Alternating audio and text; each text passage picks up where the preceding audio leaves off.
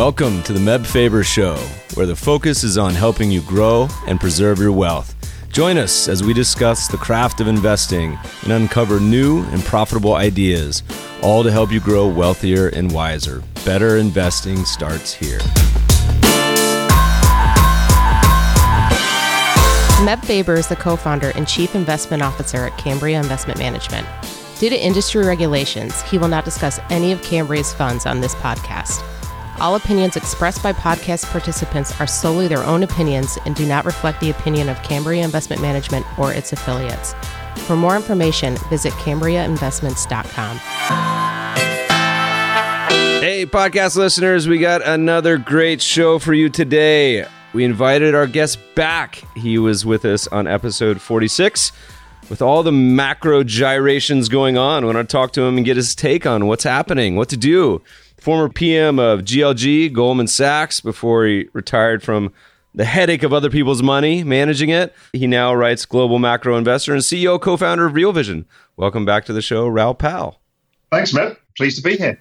How's the world look from you on the shores of the Caymans? Is it full-on summertime there? How things down that part of the world? It's hot and hell, gets a bit steamy. We get a bit of rain, but don't forget we've got a turquoise, crystal clear sea in front of us, so I can't really complain. You know, last time I was down there hanging out with you, Zika was big in the news, and I'm not sure if it was a lot of hype or if it was something that just was mostly a tourist concern. Is that something that's kind of blown over, or is it still in the back of the tourism industry to take a hit? What's the update on that? Actually, interesting enough, we've just been certified as Zika-free, so we've had a huge pickup in tourists because a lot of tourists were avoiding going to Zika countries. But the Cayman Islands is now free of it. So, yeah, we've had that massive pickup. Really interesting. Before then, I had friends of mine who wouldn't come down here, particularly if, wife was pregnant or, they were looking to get pregnant or whatever.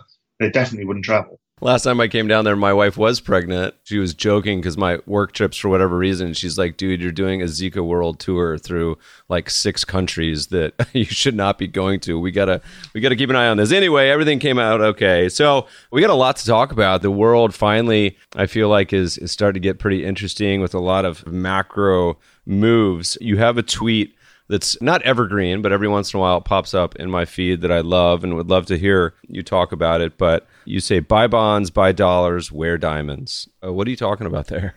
Well, to say, when you said there's a lot going on, the technical term we use in global macro trading is there is a shit ton going on right now. There is so much going on, I can't even get my head around it. The point being is, at a very top level, is global growth is slowing. We're in the longest expansion in all recorded history in the United States and in several other countries. We are seeing Europe going into recession. We're seeing countries like Australia going into recession. We're seeing Asian countries in recession. We're seeing China heading towards recession and the US growth slowing, and forward-looking indicators of the business cycle suggesting the US has a high probability of going into recession. It's not there quite yet. So as a macro guy, I've learned that the best thing you can do is not follow every single opportunity, but distill it down into what is the most perfect opportunity that there is. And when you look at it, very few people understand this. Everybody wants to short equities and do all this kind of clever stuff or buy CDS or whatever it is. When actually, one thing is central banks are kind of Pavlovian. So as soon as this happens, they start cutting rates. Now, we also know that generally, once the central bank cuts rate once, the Fed have never only cut rates once. So it's always been at least 3 times, and that's in a mid-cycle slowdown. Now, considering this is the longest expansion in all recorded history, the chance of this being a mid-cycle expansion is close to 0. So if it is a full rate cycle, i.e. we're going into recession, then interest rates are going to 0 and maybe negative. So what does that mean for equities? Well, we don't actually know. Equities have been very buoyant considering. Usually it would mean that equities fall. We don't know if the prices have been distorted by central banks or not. I don't really buy that argument. But for argument's sake, we don't know. I also know that trying to short an equity is a volatile and difficult task of which you usually end up losing your arse and not gaining any P&L in exchange. Because what you basically get is you get something that goes from being a low volatile instrument. Equities, have been around, let's say, 10, 12 volatility. And before you know it, they're at 40, 50 vol. And your returns are less than the volatility. So you struggle to make any kind of high quality returns. Now, when you get to the short end of the fixed income market, which is the buy bonds part of the equation, that does extremely well indeed because the yield curve tends to steepen over time after it's flattened. And the front end of the curve just goes down as the Fed cut rates and the market starts pricing it in. As you're seeing every day, it's a relentless bid to Eurodollar futures, which is the very front end of the market, or even 2-year note futures. And that trend I've noticed in my kind of 30 years of my career is the single lowest volatility, highest return trend in the world when that happens. And this is where people like Stan Druckenmiller, when he came on Real Vision, this is what he told us. He said, look, the dirty secret to him making his money, particularly in kind of bear market years, is nothing to do with equities. It's all trading Eurodollar futures or 10-year bond futures. So once you identify the cycle is going lower, you can identify the highest quality trade as the bond market. The dollar trade is somewhat different to that. That's the fact that the world is short 13 trillion US dollars. Those are foreigners who borrowed money, according to the BIS, and they borrowed dollars. That tends to be Chinese companies, South Korean companies, European banks, European corporates, and a bunch of other entities. That is a complicated situation. One of the reasons why everyone keeps saying, well, the Fed are going to cut rates and the dollar's going to fall. Suddenly the dollar doesn't fall. In fact, it keeps going higher and it keeps exploding higher and then trades back and goes higher again. And it's because all of these people are short dollars. And there's a shortage of dollars in the system because of quantitative tightening, which is now ended.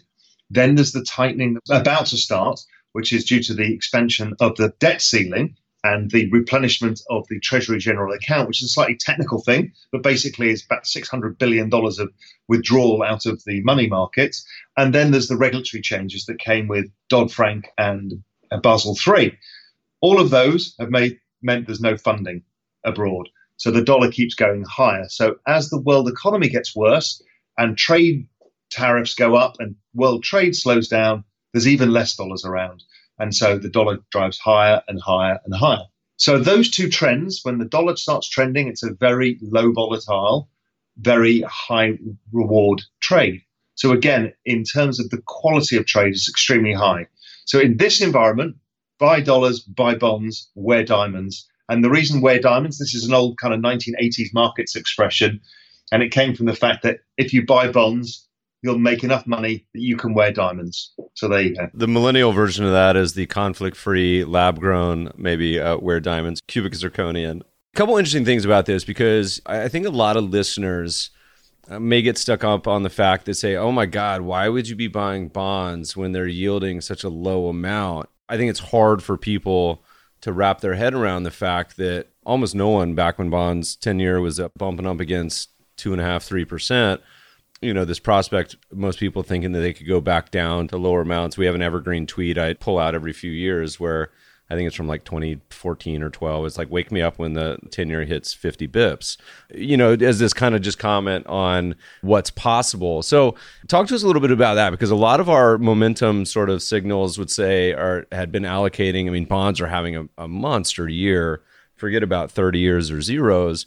Could you see the potential of the U.S. joining the rest of the world, which every day seems to be more and more, not just sovereigns, but even some corporates, in a potential negative yielding world? And talk about that from the framework of a macro guy who's been around for a while, because, you know, had we transported back 20 years, maybe would have said, you know, that's an odd place to be in the future when all these bonds are to have negative yields. Any thoughts there? There's a number of bits I need to unpack of that. So why bond markets are so interesting is, yes, you get good price appreciation at the long end. And everyone goes, well, why would you buy the short end? Well, the fact is when you start trading 2-year futures, or particularly Eurodollar futures, which are 3-month rates, and you can choose what expiry. So I can choose whatever I think the LIBOR 3-month rate is going to be for December 2020. So that's very specific targeting of rates. I get enormous leverage. So each contract, you know, you put down $2,500 margin and you get $250,000 of underlying exposure. So you get enormous leverage within these contracts. So because they're low volatility, you can take large positions. And that means that you can make extraordinary sums of money. They also, even better than that, have options on them, and they're incredibly liquid. In fact, the Eurodollar market is the most liquid market on earth. And not to interrupt there, we haven't talked a whole lot about Eurodollars here. So for those who aren't familiar, give us just a brief overview of Eurodollars and why this is a market that's of particular interest to you. Yeah, so Eurodollars is a weird term because everyone gets confused with the currency. It's nothing to do with the currency. What it is the world is set up that there are dollars that are borrowed and issued within the US banking system, and there are dollars that are created outside the US banking system that are borrowed and lent using an interest rate called LIBOR, which is basically follows roughly what the Federal Reserve rate is, the Fed funds rate. But that rate is a free market rate, apparently. Everyone was done for manipulating it in the past, but it is supposedly a free market rate of which almost all money market instruments are set off against. So that is LIBOR, and the Eurodollar future is the future rate of LIBOR. It's the price of money, or the interest rate at which money is bought and sold or lent in the global system outside of the US, basically. To make it more confusing, these things are traded in the US. So it's the global price of money. So when you see a contract that's priced at, let's say, 98.5, what that means is you take 100 minus the price. So 100 minus 98.5 is 1.5. It's pricing that interest rates will be 1.5% by December 2020. So they're very simple as that. Theoretically, and this is the other part of your question, they could go to 100, which would be rates at zero. But actually, we've now got to a world where that's not even true any longer. They could go to 102, 104, 105. There's a realistic chance that US rates go negative. Now, it seems that to me, and this is my big macro perspective, is that the predominant driver of interest rates is inflation. The predominant driver of inflation is demographics. And the demographics of Japan peaked first, and rates collapsed and went to zero and then to negative. They were followed by the demographics of Europe, which was the next oldest set of countries, and interest rates collapsed and then went negative. And the final part of the equation is the US. And the US looks like it's got a slightly younger population, but as the average baby boomer starts heading into retirement, interest rates, inflation are going to collapse to zero, and interest rates in the US will tend to go negative. So it seems that there is a catch-up that will happen. That spread has been one of the reasons the dollar has been so strong. It's not only the reason, but that spread of interest rates between countries. So my view is that I would never have believed that interest rates could be negative, but now I'm seeing it at corporate bond level as well. I'm trying to get my head around it. And my job, or our jobs in financial markets, is not to necessarily question why. It's to understand, okay, what is this saying about the situation now? And what do I have to do to invest around it? So that tells you that bonds could continue to rally. In fact, I think my target on the US 10-year for a long time has been 0.5%, but I actually think they go negative. So that's the US 10-year yields could go negative. So that means there's a huge potential rally to come. So that gives you a different look at your asset allocation. Sure, you might not get a high yield, but my God, you can get some capital returns out of it. And the same is true in Europe. Bunds have been terrible because on paper, they give you a negative yield of 60 basis points. The reality is they've been in an enormous bull market where price gains completely dwarf the lack of interest, or the opposite, the cost of buying these bonds. Because that's what it's come to now. You're lending money to governments at a cost. And why is that? At a macro perspective, it's telling you there is something more broken within the system, that demand for money is not what people think it is. And I know many people think it's a function of central banking. It's probably not as much a function of central banking as a function of debts that we're allowed to build up, plus this demographic. But it's interesting that people now perceive bonds to be so safe that they will pay money to be parked there. And somebody argued on Twitter the other day, and I think interestingly so, is if you go to a bank and have a safety deposit box, you actually pay the bank for that. So why necessarily would you not do that with a bond? And I'm kind of like, yeah, I can see theoretically, maybe we just had an anchoring bias based on what we knew, even though it's never in world history before if we've seen negative bond yields. So it's a really complicated world in macro out there trying to figure this out, but it's very exciting. Well, that's what makes it interesting. I think you might be referring to Joe, who Weisenthal, who caught a lot of flack for that. You know, and that may be part of why it's a structurally or behaviorally potential good trade, where you listen to probably the listeners of this podcast are saying, oh my God, or possibility of buying U.S. government bonds if they're yielding half or 0.1%. I would never do that. But then, there's two sides of the bond coin. It's not just the yield, of course, but the potential price gain or loss, and I think that's a struggle for a lot of people. You're a longtime PMI guy.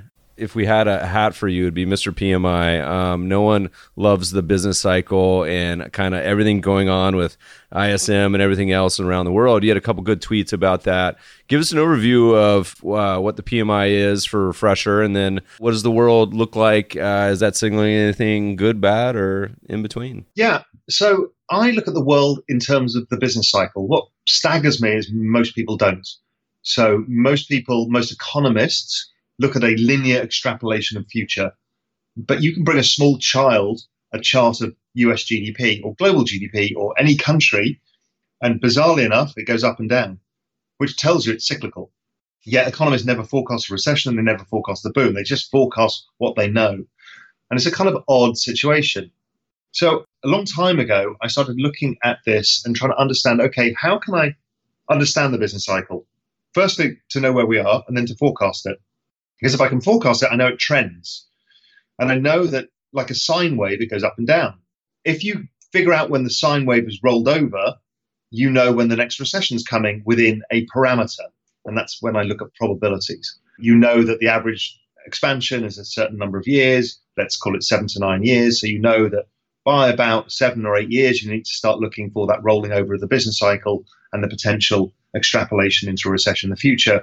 And the reverse, once we've had a recession and it starts rolling up again, you're starting looking for that expansion and the opportunities that will offer you.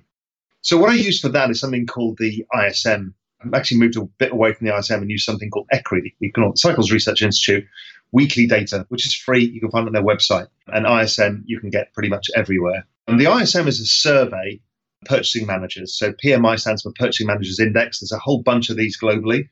It's a survey every month that asks purchasing managers what their business conditions are like. You know, are they buying stuff? Are they selling stuff? Do they have much inventory? What's their confidence levels like? All of those, what prices are doing. And that gives us some granularity. And oddly enough, it maps very, very well indeed to GDP. And what is really interesting is all the PMIs around the world map very well to their own GDPs. So they're very useful. And the ECRI is the one I use now, which is actually composed of a number of different economic data points. But that actually mirrors ISM. So let's use the PMI or ISM going in this discussion. So the question is, what use is that? Well, when you look at these things, you've learned that if you put the year-on-year rate of change of the S&P 500, for example, it actually exactly mirrors the business cycle, the ISM or the PMI. And if you look at the year-on-year rate of change of bond yields or of copper or of oil or of most things, and most assets, in fact, just follow the business cycle. So the business cycle is the largest driving factor of all asset prices. Now, embedded within a business cycle is everything from the credit cycle to demand for risk and a whole number of things. So it's very consistent. So that's pretty useful. So I use that. And then I can then compare around the world what's going on. We know, for example, that when a PMI crosses 50, that it's telling us that the data is contracting and therefore we're getting closer to recession. Normally, a recession is seen when the PMI gets to about 47. And then you can get to a really bad recession if you start to see a PMI get down to the high 30s. Now, currently around the world, global PMI, which is an amalgamation of all of them, is at about 48. So we're very, very, very close to a global recession. In China, we're about 50. But the Chinese data is not very pure. It's been kind of manipulated, so we don't really exactly know. But it's around 50, so we're going nowhere. It's slightly contracting. Maybe it's 47, 48. We are seeing Europe, Germany, we're seeing its PMI in free fall. It is now down at 45 or so, and that's telling us we've got quite a significant recession underway in Germany. And we're seeing the PMIs across Europe also falling. We're seeing the UK falling, we're seeing Australia falling, we're seeing Japan falling, we're seeing South Korea falling, Singapore falling, we're seeing India falling, we're seeing Brazil falling. No, Brazil is rising, we're seeing Argentina falling, we're seeing the US falling, Canada falling, Mexico falling. So what we have is a synchronized global slowdown, and it's being shown in real time in these PMIs. And that tells you, once you start looking at these, that the year-on-year rate of change of asset prices is going to start grinding to a halt and then very quickly becoming negative. So we're now at that very tipping point where if this data starts going a little bit worse, we're going to start seeing negative returns from all of these equity markets, particularly in the US, which has been very close to its all-time highs. So there's a lot to play for. It also tends to suggest that interest rates will go lower and lower and lower, and that commodity prices tend to collapse. And that links back into the dollar, which tends to be part of that as well. I bet a lot of people who are listening are probably listening to this podcast, taking a drive and saying, it feels weird because in the U.S., as I look around, it seems like inflation is low. It seems like the economy in many ways is booming. It seems like employment is super low. And, you hear a lot of people say, what all of a sudden the Fed is cutting rates. And part of this may be because of what a lot of things you talk about, where the rest of the world, there tends to be a lot more dark clouds. Talk a little bit about, you mentioned commodities as one piece of the puzzle. And we've seen some kind of big moves going on in the commodity space in various subsectors of commodities. Is this the deflationary impacts going on? Is it something to do with tariffs? How is a lot of this global sort of recessionary concerns? What are the main drivers and what are the implications for commodities? What is going on globally is as the dollar goes higher, the dollar is the denominator of prices of commodities. So, i.e., for example, oil is priced in dollars per barrel. So if the dollar goes up, then the price of oil goes down against it. So that's a common factor because it is the price denominator. So as the dollar's been rising, commodity prices have been falling. So everything from copper to agricultural commodities to oil have been falling in price as the dollar's risen. But something else goes on is as the global economy slows down, as world trade slows due to tariffs, what you find is there's a less demand for commodities. Remember, the big commodity buyer was China, and China's basically in recession right now. Japan is close to recession, Europe's close to recession, so nobody's buying commodities. So that means that you tend to see price falls, and the prices can fall pretty sharply indeed.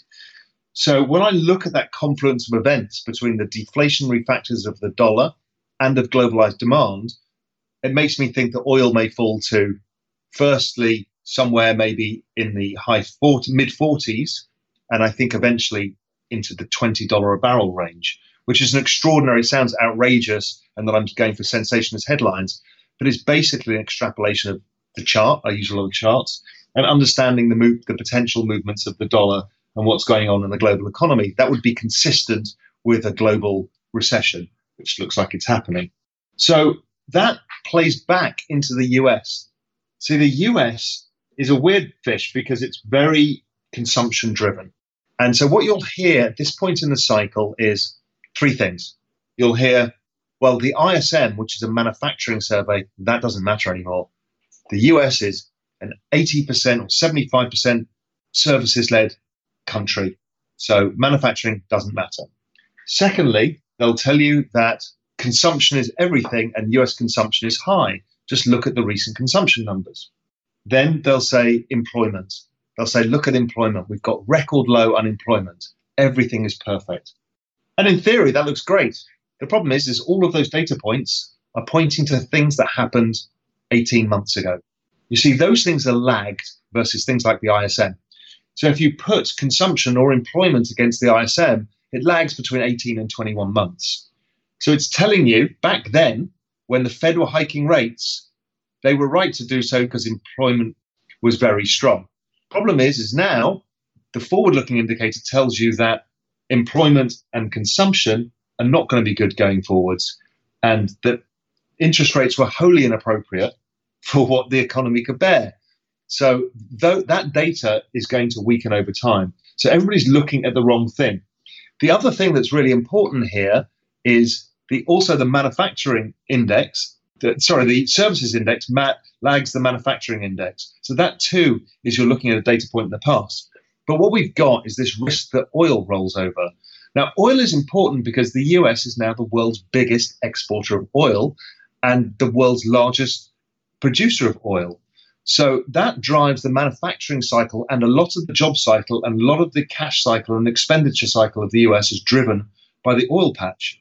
Now, if the oil price falls, then you start to have problems because oil production is still an expensive business, even with the technological advantage. And before you know it, very quickly, great profits out of that sector go into big losses. And the problem is that sector has a lot of debts. So that suddenly starts to tip, if you're not careful, the employment situation. And it starts tipping the consumption, and it starts tipping forward into other areas. And if that happens, then suddenly people buy even less cars. Cars are already pricing in a recession, and they start buying in less clothing, and clothing's already pricing in a recession. And they start going out to restaurants less, and restaurants are already in recession. So that whole situation is not looking good. And all the forward-looking indicators are suggesting that US GDP growth going in the next quarter or two will be at close to zero. It's not yet suggesting recession, but I'm extrapolating the trend and assuming that it's going to follow the rest of the world. Yeah. I mean, if you look at another indicator, which we had Cam Harvey on the podcast who wrote about this in 1986, about the yield curve. People can argue about it till the cows come home as to why it may be different this time. But no matter what, you can't really say the yield curve is a good sign or signal. And it has a pretty phenomenal track record of predicting recessions, particularly in the U.S.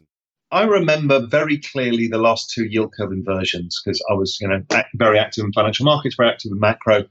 One, I was running my own fund at the time for GLG. And then the second one in 2008, I was writing for Global Macro Investor. And 2008 was incredible because there was the housing issues going on. Everybody said the yield curve inversion is just to do with mortgage hedging. It is different this time. And this time around, we have the same discussion about it's the central banks. It's different this time. It's not different this time. The bond market is much bigger, much more powerful, and is the best single predictor of economic conditions. Bonds are always right. Well, almost always right. The only time I've ever seen the bond market wrong was 1994. It can be wrong by a little bit. There can be corrections, but nothing where it's really wrong. Not like equities that suddenly can show over a 6-month period a 30, 40% loss as pricing was unrealistic versus underlying conditions. Bonds tend not to do that. And the bond market's screaming at us that there's a recession coming. Yeah, and you're starting to see it in some other countries that haven't seen one in a really long time as well. I think Japan may have tipped over at this point too. Yeah, I saw that yesterday. It's like, that's incredible that Japan, who's not had an inverted yield curve since 1990, has now gone inverted. What's also extraordinary is its yield curve, along with that of Germany, Denmark, and a whole bunch of other countries, is at all points negative and inverted. And this is just extraordinary. I'd love to go back and read the finance textbooks, try to tell them that put that a chapter in from 10, 20 years ago about the negative yielding inverted yield curves as a chapter. I think every professor on the planet would say you're crazy. So a couple other things you've talked about that I think are pretty interesting. There's one where you've talked about the doom loop. People listening will probably say, is he talking about, is this a Elon Musk, is he negative on the Hyperloop? Is this a reference to a Beastie Boys old song? Remember the old Flute Loop? What a great song. Anyway, what's a doom loop? What's it referencing? In every recession, you need the bad boy. What is the thing, the one thing? The one thing was in 2008 was housing, and financial debt was part of that. So the financial markets blew up, the households blew up, and the banking system blew up. It was all related. In 2000, the recession was all to do with the equity market and the excessive borrowings and kind of speculation and hubris that came with an equity market that had gone to all-time record highs in terms of valuation. So what is it this time? Because you need to pin it on something. And it could be about central banks and it could be about negative yield curves, but it's always about debt somewhere. So what is the debt in the equation? The one that didn't blow up is the corporate debt pile. The corporate debt pile doubled from 2009. Unlike any of the others, government debt didn't increase significantly, and it increased, but its rate of change was not that big. And we had household debts actually were reduced. Yes, we had credit card debts that increased. We had a few debts, student loans exploded. But the real monster was the corporate debt market. So what's interesting about the corporate debt market is as more and more companies issued bonds, their credit quality went downhill. So AAA is the highest quality. And many years ago, there used to be a lot of companies with AAA rated debt. There's virtually none now. But as they've issued more and more debt, as the corporate sector in the US, which is something like 93% in debt, it's about 75% in debt in the US alone, as a percentage of GDP, they have lowered their quality down to triple B. And there's 4 trillion triple B bonds in America, which is enormous. What is that all about? So where does this corporate debt come from? Corporate debt comes from buybacks. So because interest rates were so low and there's a stupid tax ruling, corporations can basically issue stock options to their management and then issue debt and buy back all their shares. They all get rich. Their shares go up just because there's less of them. So their market cap doesn't move. And what they're doing is actively destroying shareholder value over time for the sake of showing some taxable profits. So that goes on, and they start massively changing the balance sheet of these firms, and the firms start getting downgraded. But who cares? The equity market's going up. Everything's fine. We're in the right part of the business cycle. But the other part of this is who these bonds sold to. Well, the bonds have been sold to the pension system because the pension system has been in a big mess. It's got a big black hole as it's not managed to generate the returns that it promised its underlying pension holders. So those pension holders are not going to get the money they expect back. So in a bit of a panic, the pension sector has taken enormous risks. And that's holding too much equities versus bonds. And when they hold bonds, they want as much of this corporate bond, triple B and junk bond stuff as they can get their hands on. Okay, that's all well and good. The other problem is who's the biggest buyer of triple B? Well, it's the state pension systems like Illinois and the firemen and teachers and all of that kind of stuff. And all of those states which were bankrupt and have the big black holes, they started taxing their population in order to fill the pension black holes. So took it directly from the voters and put it back into the pension system. Okay, that's fine. That inflow went directly into corporate bonds. They bought the corporate bonds, the companies sold them, bought back their own equity. Problem is, the corporate profit cycle and cash flow that generates the buybacks is almost 90% correlated with the business cycle. So if the business cycle goes any lower, the buybacks stop. And that's the biggest buyer, in fact, the only buyer of equities in the world, in the US, leaves the building. It's the corporate buyback. All other sectors are net sellers of equities as the baby boomers go into retirement. The other side of the equation is tax receipts are 90% correlated to the business cycle. So the moment the business cycle goes down, the biggest buyer of bonds, in terms of corporate bonds, leaves the building too. So you end up in a situation where there's no buyer of equity and no buyer of bonds. So, and you've got a business cycle that is not good. So that is going to start to create an enormous problem. Because as that happens, there's likely to be a downgrade. Somebody's going to get downgraded from triple B to junk bonds. Okay, why does that matter? It matters because triple B holders are these pension companies, or pensioners in the end, and junk bond are different owners. And the junk bond market is only $1 trillion, and these triple Bs are $4 trillion. So if you downgrade 20% of the triple B market, which easily could happen, you're totally screwed. There's not enough buyers of junk bonds. So the entire junk bond market goes into paralysis. And that would mean a complete seizing up of the entire corporate bond market in one go. And I think that is a pretty high chance. So if that happens, then what happens is the business cycle goes lower. That means there's no buyers of equity at all. So the equity prices fall. So as the equity prices continue to fall, who are the big issues here with triple Bs? Well, there's 5 firms. It's Dell, it's GM, it's Ford, it's General Electric, and it's AT&T. So 5 companies, if their share prices start falling, and let's use GE as an example of a terrible firm whose share price keeps falling, if that continues to fall, they'll get downgraded. So then you increase the cycle. And what happens is, as the business cycle gets lower, these corporations stop spending, the business cycle gets worse, and the doom loop starts seeing spreads widen. And then you've got no buyers of bonds, and everybody is a seller of corporate bonds, both at triple B level and into the junk bond level. And there's nobody at all who's in a position to take the other side of that. So what you end up with is a larger and larger black hole within the pension system, of which eventually, once you get in this downward spiral of equities versus bonds versus equities, as you keep going round and round and round in the doom loop, you end up with a central bank having to step in and underwrite the pension system. Because if not, you've lost all of your voters, which is the baby boomers, all in one go, are going to go bust. So you've got some big losses to come out of the pension system. The government's going to have to underwrite it, and it'll have to be the central bank that does it. And then somehow, we don't know how they're going to finance that whole situation. But it means that the likelihood of quantitative easing and a large increase of the Fed balance sheet goes up dramatically.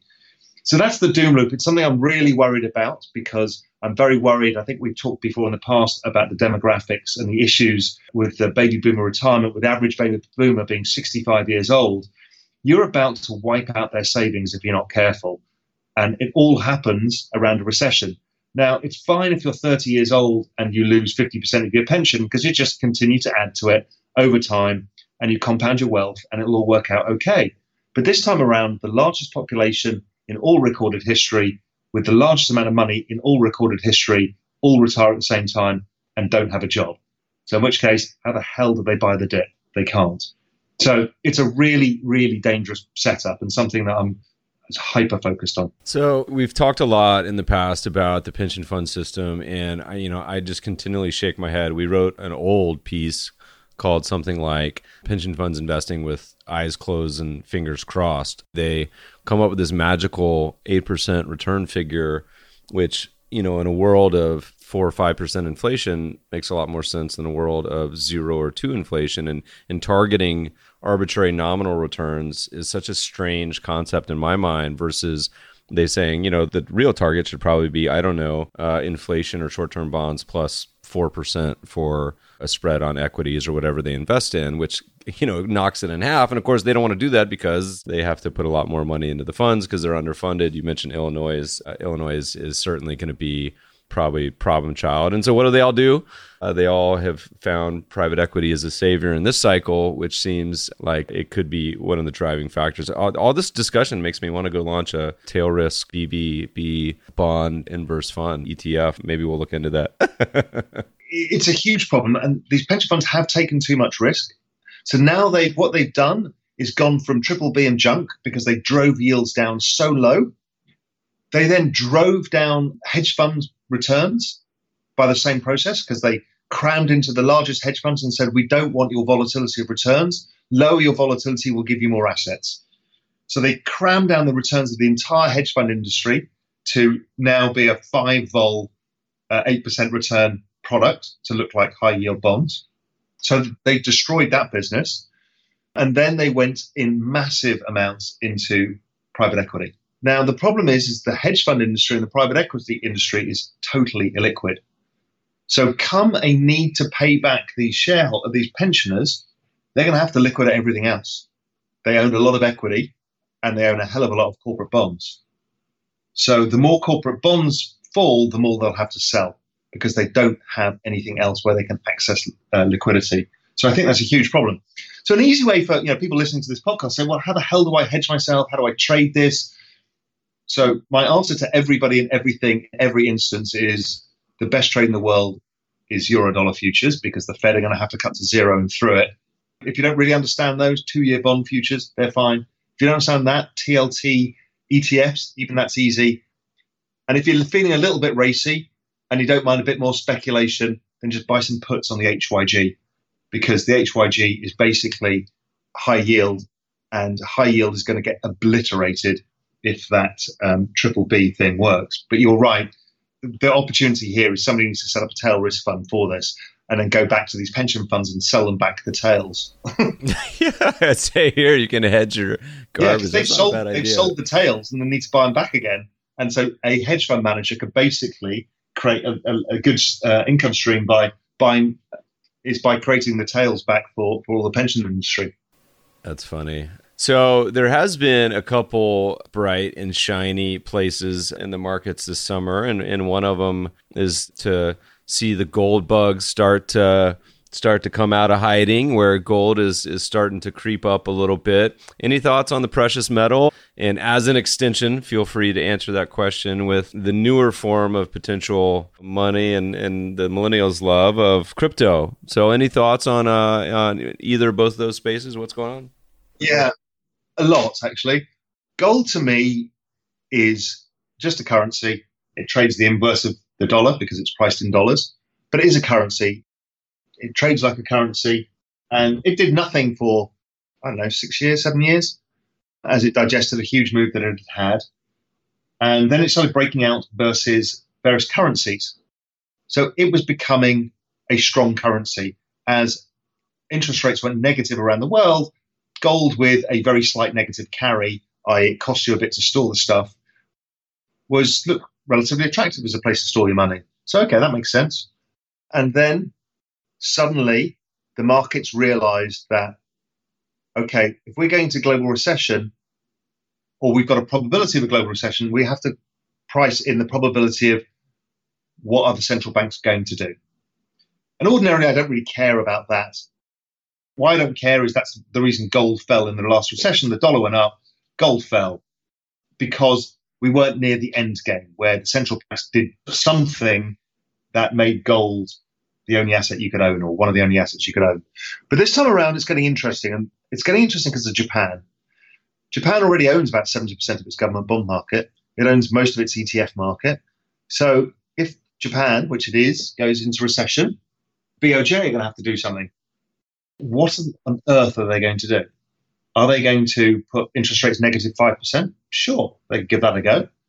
But the most likely outcome is they're going to have to buy all their bonds in quantitative easing. So if they buy all of their bonds, then they're going to write them off. And that's called a debt jubilee. How's that possible? Well, it's just an accounting trick and it's doable. What does it mean? It means that probably their currency collapses because there has to be some mechanism to reprice risk. And if they're saying government bonds were worth nothing, we've bought them all back, and therefore we can default on stuff, you generally will see some other macro variable move significantly. It's probably the currency, which will be great because it'll generate a bit of inflation for Japan. It'll change the outcomes. It means they're much cheaper as an export nation as they pivot towards a robot nation because they don't have any population. They're shrinking. So, okay, that would be a great game changer for Japan, but it means everybody else would have to look at doing something similar because the Europeans are pushing on a string too. They're right at the end of their tether. How much further can they go? Because they own already most of the government bond market of Europe as well. So that's a huge issue. So gold really in this is the option on the end game. If the central banks hit the end game in this cycle, then gold goes up exponentially for a period of time as the world struggles with whatever the outcome is going to be. What does the future system look like? Maybe they find a resolution of that and then gold goes back down again. Fine, I don't really care about that yet. There's no point trying to yet think about what the final solution will be. Maybe the world can carry on with more debt and write it all off and nothing happens. Who knows? I mean, maybe the MMT crowd are right. And again, I'm not here to pass judgment on any of those. I'm just here to look at probabilities.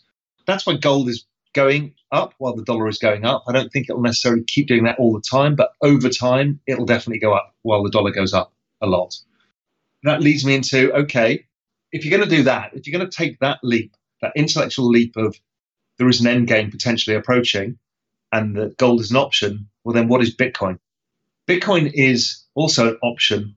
It has some of the properties of gold, in which case it can protect you in a situation like this against an issue with money. Problem is really Bitcoin is far too volatile to be a store of wealth right now. So what is it? It's a lot of things and it's not one thing. And we all try and anchor ourselves on what we think it is. But what Bitcoin is, along with digitization, blockchain, cryptocurrencies, and all of the things we're seeing, including the new Facebook one, stable coins, ICOs, the whole lot, is this is a whole entire new financial system from soup to nuts being built in front of us. And I know people don't want to believe it and they can't see it, but I'm so convinced now that this is where we're going. And I'm not saying for a second that Bitcoin is the currency of the world's going to use. I think what Facebook did with their Libra was something much closer, which was a basket of global currencies, including the dollar, which means there's no denominator. The denominator, therefore, has to be probably inflation driven by money supply. It's a very simple format. It's like a closed world. It's like a monetarist dream. But that would be a global currency. And it was being issued by a private company, which is an extraordinary turn of events. Now, could it be issued by the IMF? Yeah, but who's going to stop? I mean, what can stop Facebook or Amazon or Alibaba or anybody issuing a globalized currency of that sort? Now, what's interesting about that one is it still includes the underlying currency. So it doesn't get rid of that, because many people said about cryptocurrencies, well, the governments are never going to agree to this because you can't pay your taxes in a cryptocurrency. Well, this whole Facebook idea allows exactly that. It allows the underlying currency to be there, but it allows everybody, including all world trade, to take place on a stable pricing platform. So, and Bitcoin is all part of that equation. It is one of the cleverest single things I've ever seen, because it solves enormous amounts of problems for the financial world that we have, including things like ownership and trust. It is really an extraordinary development, of which I don't think we even have the slightest idea of the number of applications that are already being built and where this thing is going. The world of digital value is something we're going to have to get our heads around, as we understand that digital assets have real value in the world, as much as a piece of art has value, much as gold has value. If we ascribe it a value and it can be recorded forever on a blockchain, then it is a permanent asset. If it's a permanent asset, it has value. So that's what I think we're doing. And I think Bitcoin is pricing in its stock flow model, which there's a fantastic guy on Twitter called Plan B. His handle is at 100 trillion USD, or 100 TRN USD. He's built a stock flow model of very complicated mathematics, which is extraordinary, and compares all assets. It's like gold, silver, copper, platinum, palladium, diamonds, and Bitcoin. And they all exhibit certain stock flow models. So gold and Bitcoin are almost identical in how they look. Gold currently has a higher valuation than Bitcoin because of where we are in the stock flow, i.e. a lot of the new coins haven't been developed yet. And as we start drawing down on the overall supply of 21 million, the price goes up over time. On the other hand, it shows how silver has a stock flow model that's half industrial commodity like copper and half precious, which is exactly right. Same with palladium and platinum. So he's built this incredible flow. And diamonds, high-priced diamonds, look like Bitcoin and like gold, as we also kind of intuitively know. So that's telling us that this whole Bitcoin thing, if he's right, and it's been very right so far, and there's some deep maths and some great regression analysis, suggests that it's just going to keep going up until it gets to $100 trillion market cap, which is basically, interesting enough, about the same size as the entire global capital markets. Not the capital markets, the entire global money supply. So there is a lot going on in this space, and it is all about the optionality of this, of a separate system being built in front of our eyes. So that was a long answer to a short question. Oh, it's great. I mean, it's interesting food for thought. There's a couple of things, I mean, as we look at gold, you've started to see a lot of the big dudes come out in support of it at this point in the cycle. Ray Dalio was talking about it with his new piece. Paul Tudor Jones is talking about it. Historically, we've done studies. A lot of people have talked about this. When you either have negative real interest rates or flat or negative yield curve, tends to be a great time for gold for a lot of reasons historically. The thing about crypto is once everyone can kind of solve the plumbing and pipes and custody widespread, where it's accepted by the major banks or Fidelity, I know they're working on it, and you can get some ways to easily invest in a basket at a lower cost. To me, that's something I think you'll see the wide adoption. I don't know. Certainly will be fun to watch as all this plays out in real time. And also, Meb, sorry, just a thought about this. So, look, we do have a dichotomy between different people's investment opportunity sets. So you and I are Gen Xers. Baby boomers, now they have to make that switch out of equity, out of the excess real estate, out of all of their investments into an ability to draw down income over time. So that tends to be fixed income is the way you have to do it. So their propensity is towards that. Our propensity is a bit screwed up because we've got really expensive equity markets and bond market that is not the opportunity it once was, apart from from the trading point of view that we've talked about. And it's a difficult set of things, but we still have a career. We have the ability to generate income. to run businesses and do that kind of stuff. And that's where we tend to be focused on that. The entrepreneurial journey seems to be our investment. And then on the other side, you're a millennial. You've come out into this world and you want to start saving. But do you pile your money into equities at all-time highs with an expected negative 10-year rate of return? No. Do you want to accumulate bonds for the next 30 years into retirement? Clearly not. Do you want to buy property? Well, property prices are very expensive and basically you can't afford it. So until we fractionalize it using Bitcoin or something else, cryptocurrencies and fractionalize, ownerships of stuff, there's no way. Now, once you fractionalize it, you can turn things to incredibly more expensive valuations. But right now, they have no opportunity set available to them. So let's say you've got Bitcoin. Now, maybe you're a cynic and you say, okay, fine, I'll put 10% of my portfolio in. If we're right and it goes to up 100x, well, it becomes one of the greatest investment opportunities. And it's basically like being given equities for the baby boomers in 1982 with a PE of 8, or being given a bond market in 1982 to the baby boomers, what they got, and they got a PE, they got bond yields of 17%. They had a gift of wealth generation. They kind of screwed it up because they borrowed too much money. We, as Gen Xers, we're in the middle of all of that trend. We never got any of that skill set. But in the end, we realized that and we had enough youth left in us to go to make up our income sources elsewhere. But the millennial, I think, why would you not choose Bitcoin? Why would you not choose that option? Because if it goes to zero and it's only 10% of your savings, I mean, it's irrelevant in the longer term scheme of things. And your equity bond and other valuations will probably have some return that's okay.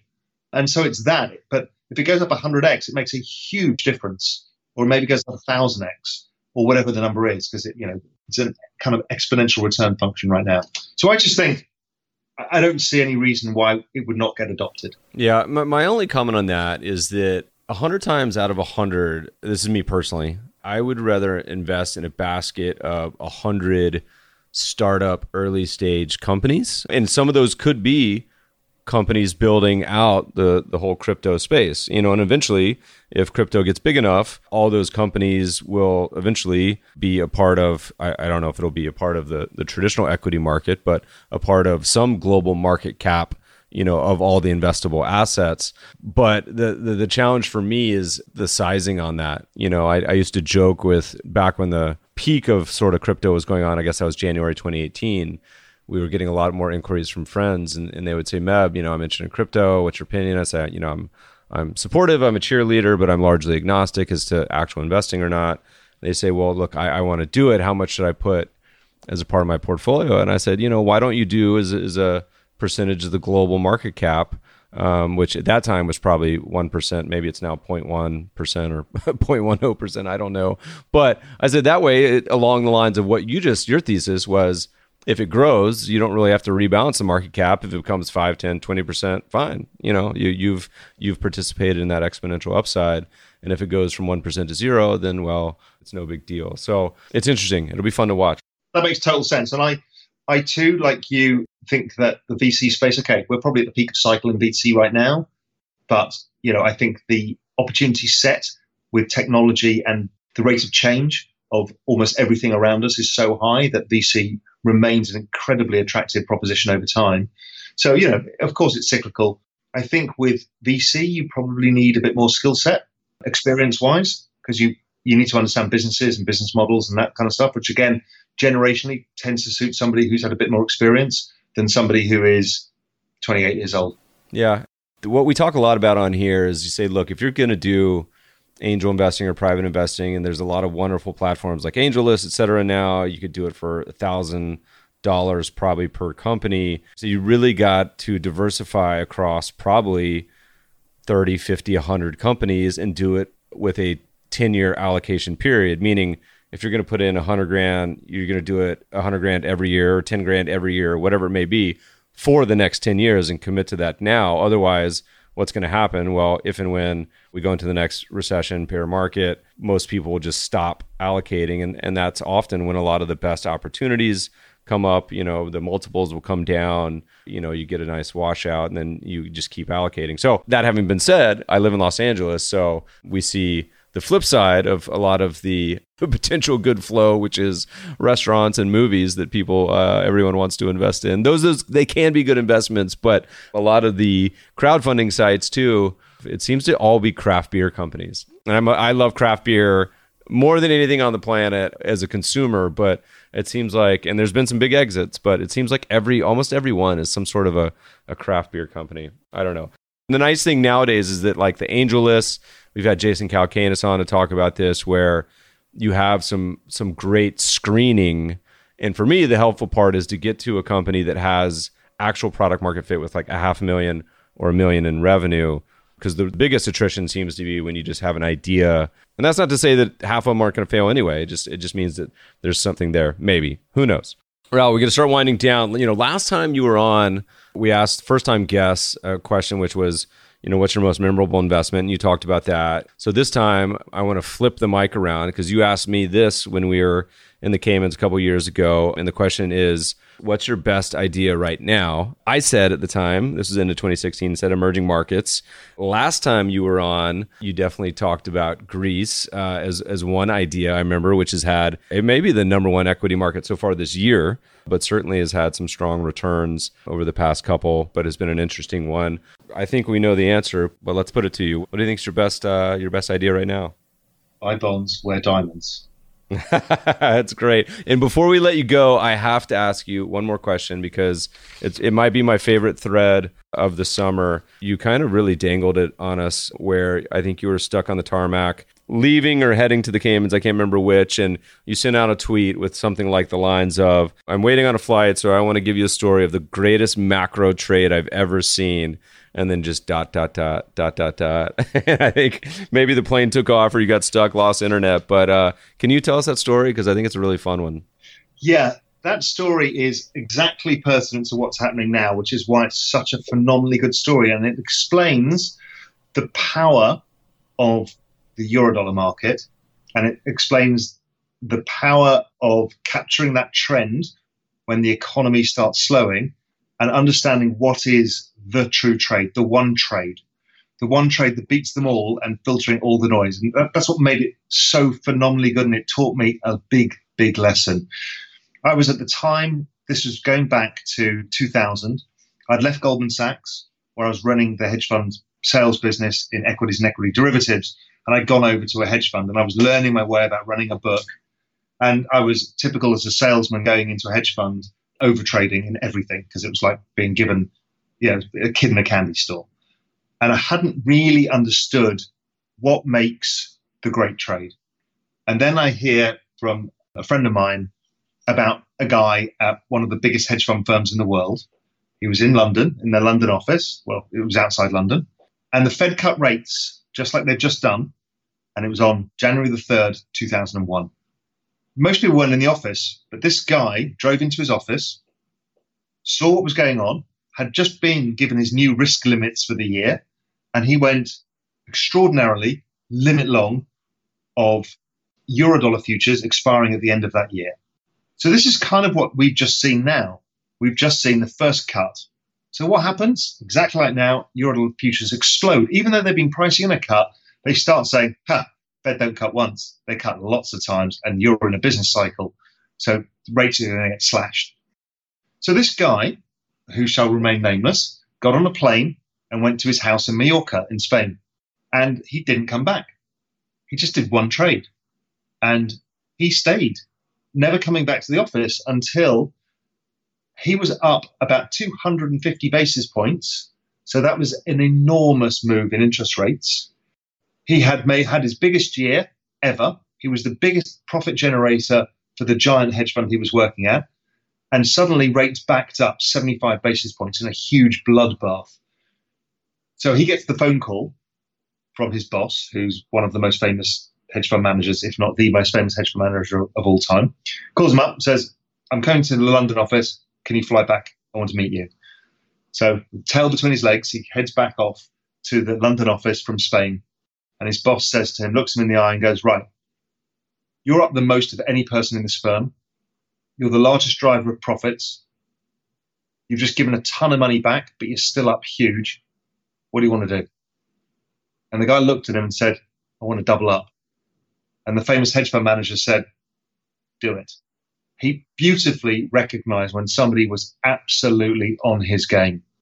The guy doubled up his position. So now he's twice the amount of risk he'd ever taken in his life. He had the largest single position at the firm by a huge amount. He gets back on a plane and pisses off back to Mallorca and does nothing again. In November, after the Fed had been cutting and cutting and cutting rates, the equity market had collapsed 50%. He gets back on a plane, flies back into the office, closes his positions, makes, I think, $200 million for himself and retires. And that was it. And the beauty of that trade was him knowing that it was the knock-on effect of understanding the Fed have cut. The Fed are going to cut a long way. They need to. The equity market's going to make them cut even more because there's a huge bubble there, and the Fed are going to have to try and offset that. So don't even bother trying to short equities, which are volatile. Don't bother trying to do anything else. Don't bother trading any single instrument. Just by the front of the curve, you know what's going to happen. And when there is the inevitable over-positioning panic that maybe something's changed, that's when he had to take the one other brave decision, which was to double up. And that was just the best trade I've ever seen in the world. And now he owns the entire island. Well, I think there's some really instructive parts about that, lining up your trade time horizon with actually how long. I mean, how many of us would have sold that every piece of the way once you made some money? And we've had some guests on the podcast. I mean, Chris Mayer was talking about 100 baggers where, these big, massive stock wins over the years, but you actually had to hold them in many cases 5, 10, 15 years. So hard, Meb. I mean, I tried with Bitcoin. I had it from 200 to 2,000. I thought I was a god until it went to 20,000. And I felt like a complete chimp. And it's really hard to do. One of the great pieces of advice I got in my career was from Paul Tudor Jones, who said to me, Raoul, the best traders he's ever seen match their trade time horizon with their idea horizon, which is what you just mentioned. And this guy had a clear understanding of where he thought rates would be at the end of the year, and that's what he traded. And everything else he filtered out. That was genius. You've been a money manager, also a writer for a long time, but also probably the hardest, I imagine, of all the careers, an entrepreneur. Catch us up with what's going on with Real Vision. One of my favorite properties. We're a longtime consumer, have loved watching the business evolve over the years. What's happening? And you guys, every time I hear you start hiring more people and get better and better guests. What's going on in the world? Yeah, we haven't had you back for a while. We need to get you back on. I'm a quant. I just spit out the same stuff every so often. But yeah, tell me about the biz. But people don't understand quant, and I think it's a really misunderstood part of the market. And I think the more you could do for that, the better, because there's so many people who just write it off and say, well, it's the machines, they're going to screw up. People have no understanding of what quant really means nowadays. So I think it's important you come back on. That's a sidetrack. The entrepreneur's journey is the hardest bloody thing I've ever done, but it's also the most rewarding, as you know. And Real Vision it's almost 5 years old. It will be on September the 3rd, I think it is, September the 5th.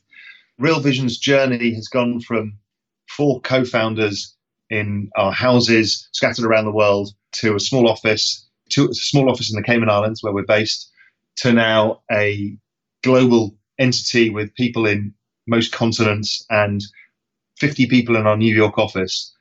It's been an extraordinary journey where we had the vision to democratize the very best financial information, use video as the medium, and basically create the Netflix of finance. From that vision to us having, 45,000 subscribers and enormous growth, and seeing how completely passionate everybody is about us. Yeah, I mean, you can Twitter every day how much people absolutely love Real Vision because we've given them access to people like you. Just us having the conversation saying, hey, listen, Meb, can you come in and explain to people how quants work? That is just not accessible for anybody, but we can do that with Real Vision, and they can get to understand things from the very best people in the world at what they do. So it's an extraordinary thing where we have Stan Druckenmiller telling us how he makes money, how he thinks about trades, what setups he looks for, everything he thinks and he's learned about money management, all of that from the greatest ever trader investor in our entire lifetimes. Well, that's priceless alone. And it's only $180 a year. But, we've been growing as well into a number of different areas. We've been hosting live events. We have kind of this elite membership business where, we're hosting events around the world. We've got one in the Cayman Islands coming up. We've had events in New York. We also have had kind of workshops where we help train people and educate them in things that they need to know by using really good traders to help them with that process. One of our big ventures now is we've launched a free site as well. So it's called Real Vision Free, and you can find it realvision.com/free. And there is about 20 to 30% of our entire content is not behind the paywall, because we don't want to limit it to people who can just pay. We want to let everybody get access to the very best financial information. And so that's a big drive for us to push forward, to get our name out there, to grow our audience, to make sure that people are engaging in finance at this very important juncture where it's possible that we go into recession, and people need to be aware and need to be understanding of the risks that they're taking. So yeah, that's where we are with Real Vision. It's all very exciting. So if anybody's listening and they don't really know Real Vision, just pop over to realvision.com/free, and there's the free version. Or if not, realvision.com, sign up for a free trial and have a look around at what is an incredible resource. This concept, something that's been eating at me for many years. The podcast listeners are probably sick to death of hearing about it, where our educational system in the U.S. doesn't require or teach any form of not just investing, but personal finance, and wonders why, the politicians wonder why we have such problems with student debt and people struggling with just very basic personal finances. It's a lot of it's never taught. And so many have been blessed with either the interest to go do it or the family to kind of craft that. But we've long talked about this. This is the you have a much better phrasing with the Netflix of finance, because I used to say the Rosetta Stone of investing, where you have these topics, and the thing that I think could really catapult you guys is if you, on the free side, you kind of categorized it almost into like coursework. This is a 101 level. You want to come, here's the videos you watch in order, and then once you graduate from that program, hey, you want to go learn about security analysis here, you want to learn about commodities here, and that way it gets like a daisy chain of consumption of all the ideas. Because I know a lot of people that I love all the content on there. It's one of the benefits of Real Vision. It's kind of like what do you watch next? Where's the next best thing? So I'm excited. I've loved watching y'all's journey. So listeners, check it out. It's a lot of fun. And you're right. I mean, sorry, just to go back quickly about that point about content organization, I think there's a journey of discovery for people and the knowledge. So we're just in the middle of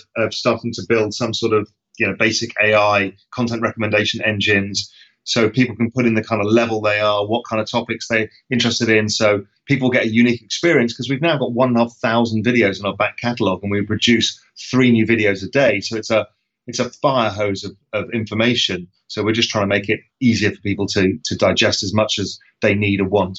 Raoul, this has been a blast. You mentioned it. What's the best place to track you? Yeah, best place to find me is on Twitter. I'm very active there, and I'm very happy to engage with people. So it's at Raoul, RAOUL, GMI.